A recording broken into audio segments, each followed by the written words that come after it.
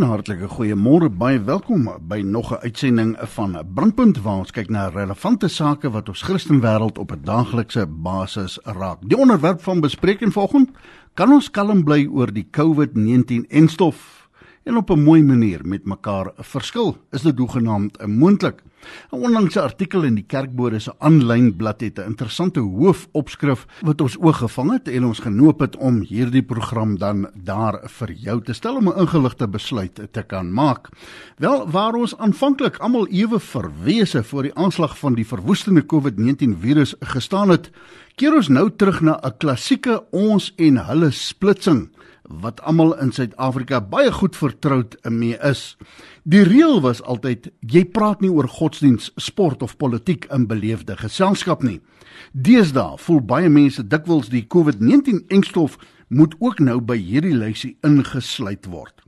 Vurige oppositie teen die entstof is geensins uniek aan Suid-Afrika nie.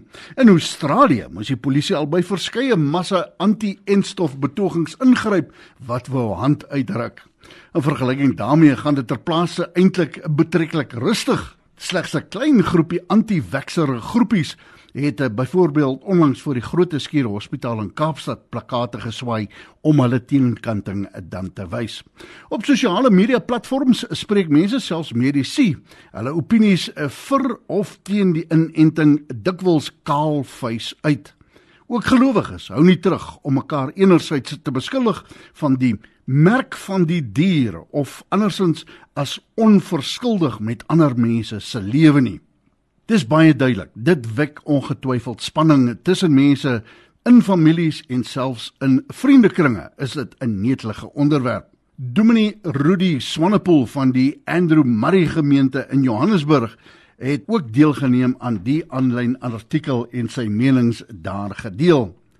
Die grootste leemte in Suid-Afrika se entstofprogram is 'n gebrek aan behoorlike kommunikasie, meen die gesondheidsjoernalis Mia Malan. As uitvoerende redakteur van die Bekesisa Sentrum vir Gesondheidsverslaggewing is sy gedurig besig om inligting oor entstowwe te kommunikeer. Meer as die helfte van diegene wat hulle nie wil laat inent nie, is bloot huiwerig, skat Mia. Dis 'n kleiner groep wat regtig gekant is teen inenting en sy sê so in 'n onlangse onderhoud met 'n Vrye Weekblad. Geloof en samesweringsteorieë speel nie 'n groot rol in mense se huiwering om die entstof te neem nie, het 'n derde opname vanjaar deur die Universiteit van Johannesburg en die Raad vir Geesteswetenskaplike Navorsing bevind. Slegs 4% van die 7631 mense wat aan die opname deelgeneem het, het dit as 'n rede aangevoer waarom hulle nie sal laat inent nie. Die opname het bevind dat hulle huiwering spruit eerder uit vrees vir moontlike neeweffekte en besorgdheid oor die doeltreffendheid van die entstof. Die vraag om te vra is, hoekom mense hulle nie wil laat inent nie, so sê Hanna Kotse, kliniese maatskaplike werker daar in Port Elizabeth. Sy stem saam, 'n gebrek aan inligting kan 'n rede wees, maar mense meen meestal dis meer as dit. Ander onderliggende redes is moontlik godsdienstige pietisme, 'n agterdog om die wetenskap mee te beheer. Teenoor dit natuurlik die ongeërgde kop in die sand bravado, die ingroep, die uitgroep dinamika en dan kry jy natuurlik die twyfelaars en die skeptici. Maar genoeg van my kant af daaroor gepraat. Ons het ons respondente genader. Neem 'n kennis dat Mia Malan ten tye van die opname nie beskikbaar was om haar opinie met ons te deel nie, maar bly gerus ingeskakel want Brandpunt het met van die ander respondente in dieselfde artikel gaan gesels om te hoor wat hulle menings is aangaande die COVID-19 entstof en die geweldige verskille wat daar is onder Suid-Afrikaners. Onthou, hierdie program word daar vir jou gestel om 'n ingeligte besluit te maak en is nie noodwendig die opinies van Radio Kansel of die omroeper aan diens nie. Ons is terug met ons respondente net hierna. Wel, een van ons respondente, een van die persone wat ook in hierdie artikel vermeld word, aanlyn webwerf, is Dominee Rudy Swanepoel van die Andrew Murray gemeente daar in Johannesburg, maar ek het hom aanlyn om homself aan die woord te stel. Rudy, hartlike goeiedag, baie welkom by Brandpunt. So 'n neutedop, jou betrokkenheid by die liggaam van Christus asseblief. Reinhard, baie dankie vir die uitnodiging. Soos jy gesê het, is ek voltyds predikant hier in Johannesburg. Dit is 'n voorreg om in 'n diverse gemeenskap die evangelie te kan bedien, en mens staan elke dag op met die hoop en die geloof dat dit wat jy deel met mense inderdaad goeie nuus is. Nou ja, op sosiale media platforms gons dit, selfs medici wat hulle uitspreek opinies vir of teen die inenting van COVID-19. Dikwels heeltemal kaalvuis, pak die mense mekaar daaraan. Maar daar is ook gelowiges wat nie terughou nie, wat mekaar enerzijds beskuldig oor die merk van die dier, of andersins 'n tipe van 'n volstrysmentaliteit, 'n ongeërgdheid. Wat sou jy sê? Watse raad kan ons aan ons luisteraars gee wanneer dit kom by die vaksin, by 'n COVID-19 inenting al dan nie? Wat sou jy vir ons luisteraars wou sê? Wynand, ek dink wat my bekommerd maak partykeer is die manier waarop gelowiges met mekaar hieroor praat. Ek dink jy verwys na dit. Jy het die woord kaalvuis gebruik. So terwyl daar natuurlik uit die aard van die saak altyd ruimte moet wees vir verskille en vir opinie oor enige saak, of dit nou 'n inenting is en of dit 'n politieke aangeleentheid, wat dit ook al mag wees, is daar tog 'n styl waarmee gelowiges veral met mekaar en met ander moet praat.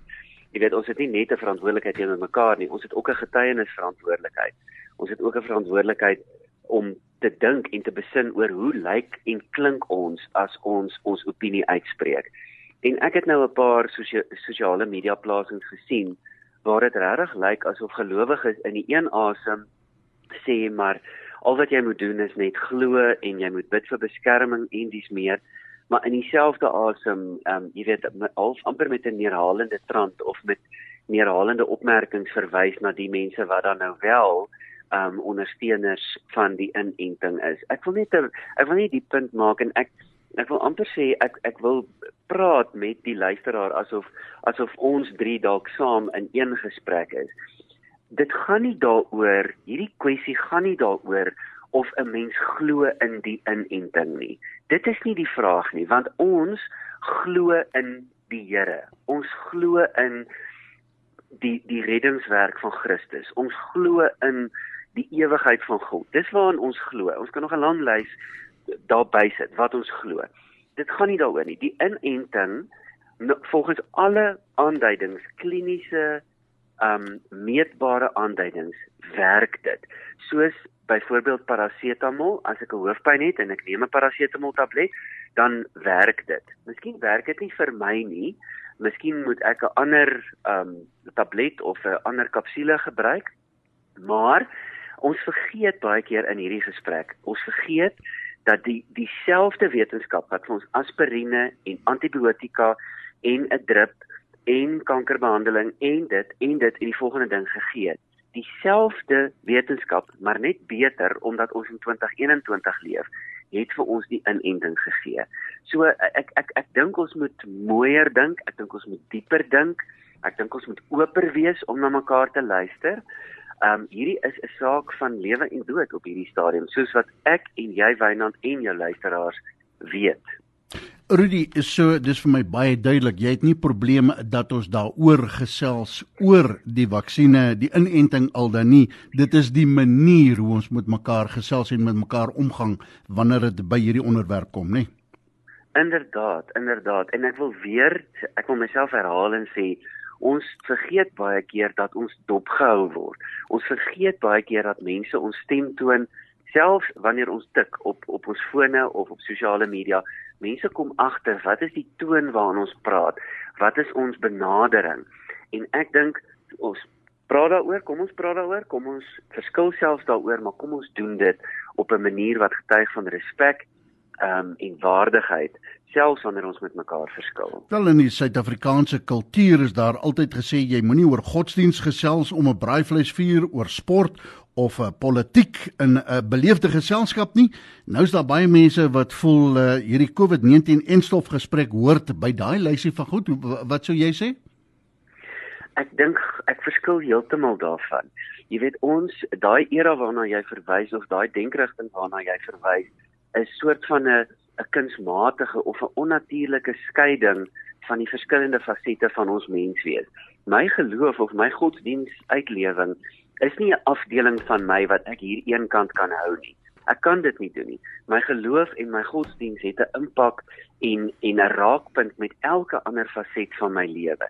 Daarom, ek sê weer, ons sê, ek sê nie, ek huldig nie die standpunt dat ek moet glo in die inenting nie, dis nie wat ek sê nie, maar ek sê, my geloof praat dalk met my verantwoordelikheid teenoor myself en teenoor ander mense om lewe te beskerm, om respek te hê vir mense wat dit verdien, want persoonlik, ek is van die oortuiging dat dis nie eers 'n oortuiging nie, dis net iets wat ek het. Ek het respek vir die persone wat hierdie inenting kon ontwikkel. Ek het respek vir hulle kundigheid, ek het respek vir hulle opleiding, ek het respek vir hulle navorsing, ek het respek vir die instrumente waarmee hulle werk, of dit nou 'n mikroskoop is, en of dit een of ander chemiese ding is waarmee hulle werk. Ek het respek daarvoor, want dit is 'n gawe wat hulle weer vir my en vir jou en die volgende persoon en die luisteraar gee. Die feit dat daar iets is soos die mediese wetenskap, van waar ek kyk, is 'n gawe van God. So terug by jou vraag, nee, ek dink nie ons kan sê ons moet nie oor godsdiens by die braaivleisvuur praat nie. Kyk, dit wat agter dit sit is ons geneigtheid om dit wat ongemaklik is te vermy. Ons wil nie by die braaivleisvuur praat daaroor nie, want ons is bang ons beklei met iemand. Nou nie almal is bang vir beklei nie. Party mense is lief vir beklei. Maar die natuurlike geneigtheid is om te sê ons gaan ongemaklikheid vermy. En godsdiens en politiek en selfs nou in hierdie tyd uit die aard van die saak gesondheid ook, is iets wat mense ongemaklik maak en dis eintlik wat ons vermy. Ja, mense wat bang is vir konflik. Ek gesels met Dominee Rudy Swanepoel daar van die Andrew Murray gemeente in Johannesburg, 'n bietjie oor COVID-19, die vaksin vir of teen dit. Nou ja, ons aanvanklike belewenis van die COVID-19 was 'n verwesendheid voor die aanslag van hierdie verwoestende COVID-19 virus. Nou sê jy opperste respek vir die ouens wat die vaksin ontwikkel het en ons het daarom ook daarvan hier in die suidpunt van die Afrika kontinent gekry. Nou staan ons as Suid-Afrikaners voor die klassieke splitsing, die ons en hulle. Kan ek so vir jou vra, wat was jou belewenis aan gemeentekant? Wat sê jy van die kansel of praat julle in die gemeente daaroor? Dink jy kerke moet praat daaroor in die gemeente? Ja, ek dink definitief kerke moet daaroor praat, maar weer eens, ons moet vra hoe en hoekom praat ons daaroor. So as ek van die kansel af vir mense aanmoedig byvoorbeeld om 2 keer te dink of om weer te dink as hulle huiwerig is om die inenting te kry, dan doen ek dit nie as 'n soort van dokter of 'n wetenskaplike nie. Ek doen dit as predikant. Ek het in die geesteswetenskappe en die Bybelwetenskappe studeer. Dis waar my opleiding is, dis waar my kundigheid is. Maar terug by jou vorige vraag, daar's 'n raakpunt. Die raakpunt is die vraag: het ek 'n verantwoordelikheid teenoor myself, my naastes en my ander naastes as dit kom hierby? En daai vraag moet ons beantwoord. En as ons dit beantwoord het, en indien die antwoord ja is, dan voel ek het die verantwoordelikheid om ook ander mense, my broers en susters, die ander lede van die liggaam van Christus, om hulle ook aan te moedig om ten minste weer te dink. Ek is so bly dat die media en so deesdae die onderskeid maak tussen vaccine resistors en vaccine hesitancy. So die tweede groep is die mense wat nog huiwerig is. Hulle is nog bietjie versigtig, hulle soek nog 'n bietjie inligting, hulle wil dalk nog 'n bietjie wag. Die eerste groep is die mense wat gesê het, sonder meer, nee, ek gaan dit nie vat nie, niemand steek 'n naald in my arm nie. So ek dink ons moet daai onderskeid ook maak. So vir die persone wat nog huiwerig is, ek sou baie graag vir hulle wou sê, kom ons dink weer en ons doen dit. Om jou vraag pertinent te antwoord, as gemeente het ons 'n rukkie terug, ons het 'n kort video gemaak, ons het dit op YouTube gesit vir ons geloofsgemeenskap hier, waarin ek gevra het, asseblief, dink weer, praat met mense, maar uiteindelik moet ons almal ook 'n keuse maak van wie ons vertrou. En dit is die ander kwessie wat onderliggend aan hierdie hele gesprek is. Wie vertrou ons? Want ons almal het bronne, maar ons verstaan nie altyd dat in hierdie tyd waar ons nou leef, kom die bronne na ons toe nie. Ons selfone en ons sosiale media voere gee vir ons dit waarvan ons klaar geproe het.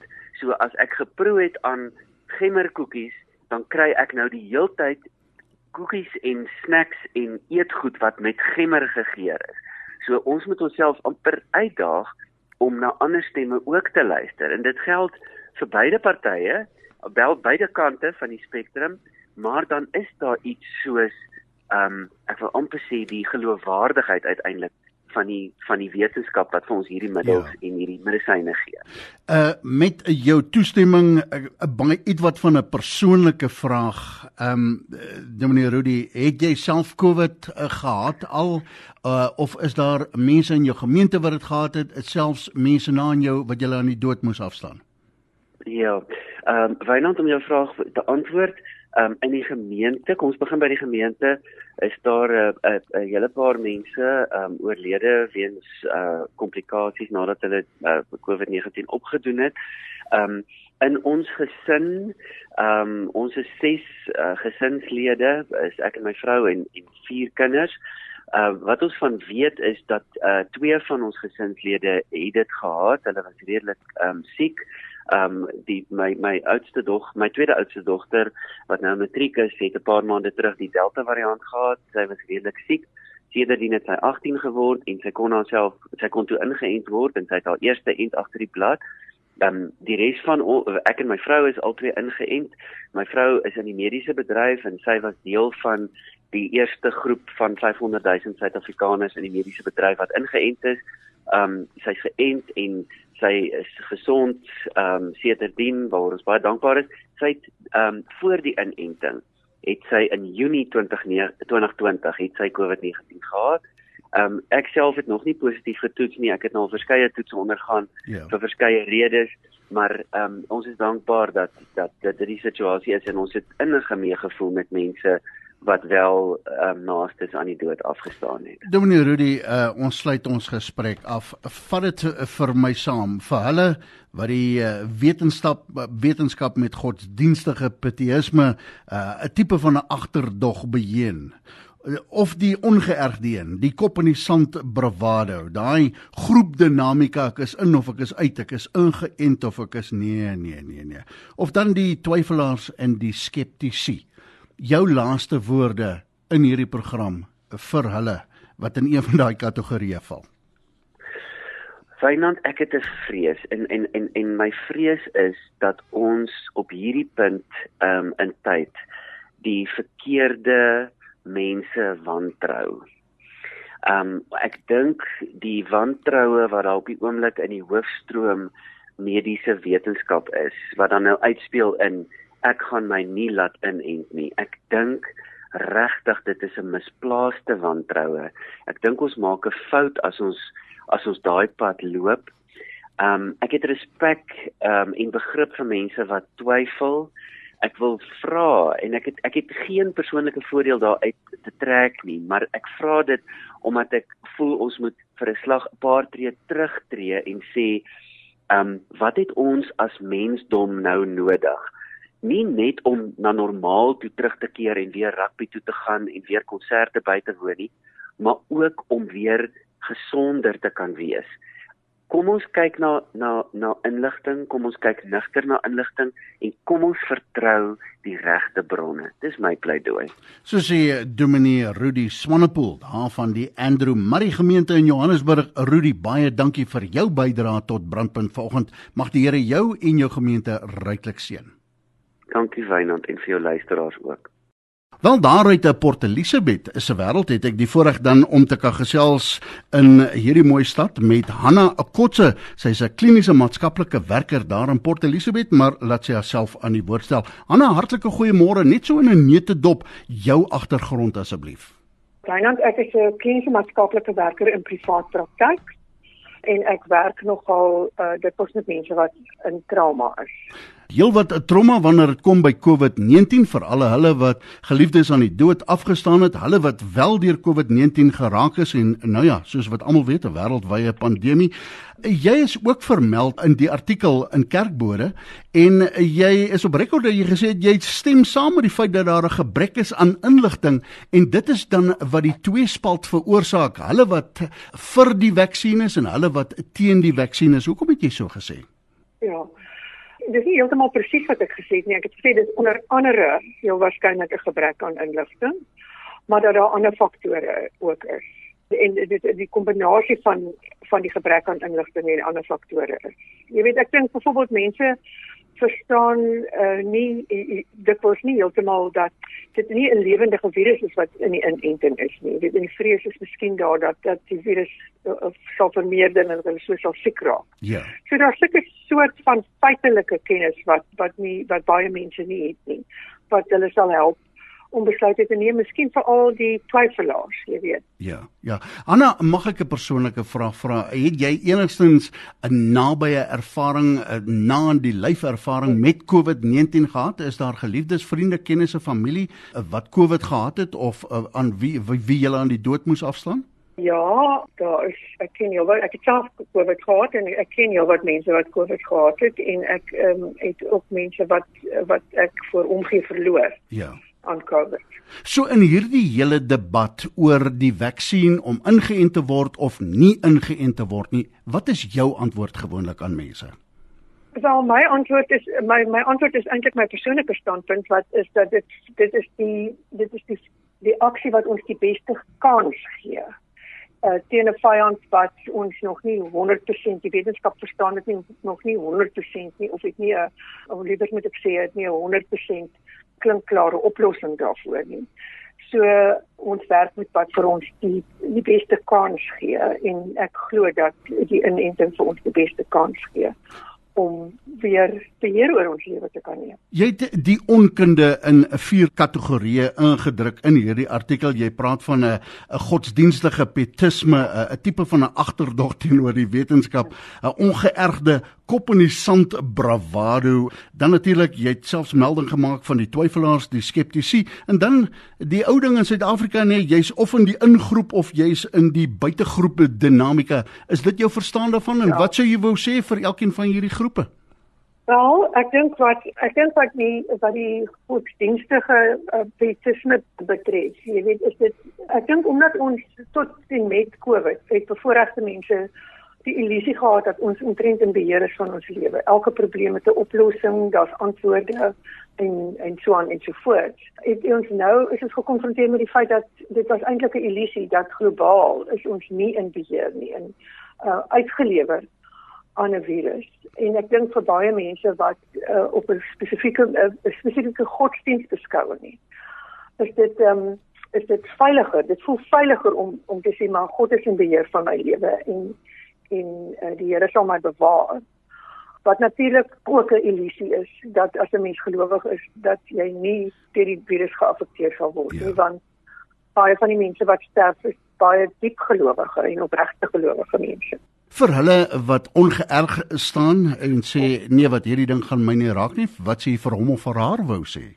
Ek dink daardie groep raak miskien op die oomblik al hoe kleiner, want veral omdat die Delta virus so arbitrair is. Ja. En dat mense nie kraak siek raak, jy weet, en dat kinders byvoorbeeld siek raak, jonger mense sonder komorbiditeite wat tevore nie siek geraak het nie. So dit raak al hoe moeiliker om daai bravade te hê. Maar ek dink dit bestaan nog steeds mense hier wat vir die studente en sê daar's 'n tendens dat hulle byvoorbeeld nie, daar sekere dae van die week wat hulle nie wil ingeënt word nie, want hulle wil gaan partytjie hou en mense kan nie drink bly as jy ingeënt is nie. So, jy weet daar's daai soort van ek speel met die noodlot, wat miskien ook tipies is dalk van 'n sekere ouderdomsgroep van jonger mense, jy weet, daai idee van dit sal nooit met my gebeur nie, totdat dit gebeur.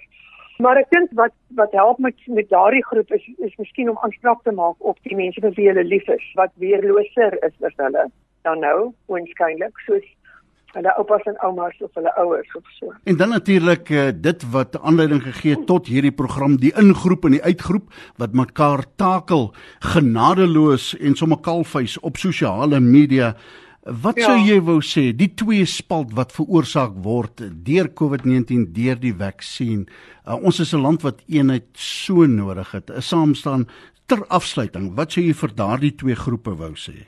Wel, ek dink dit is baie tipies van die mens om aan 'n ingroep te wil behoort, jy weet. En ek dink dat ons in Suid-Afrika is baie bekend met daai dinamika. So dit is op 'n aardige manier is dit vertroud. Ons ken die soort van geuite redenasies wat daai in en uit dinamika in stand hou.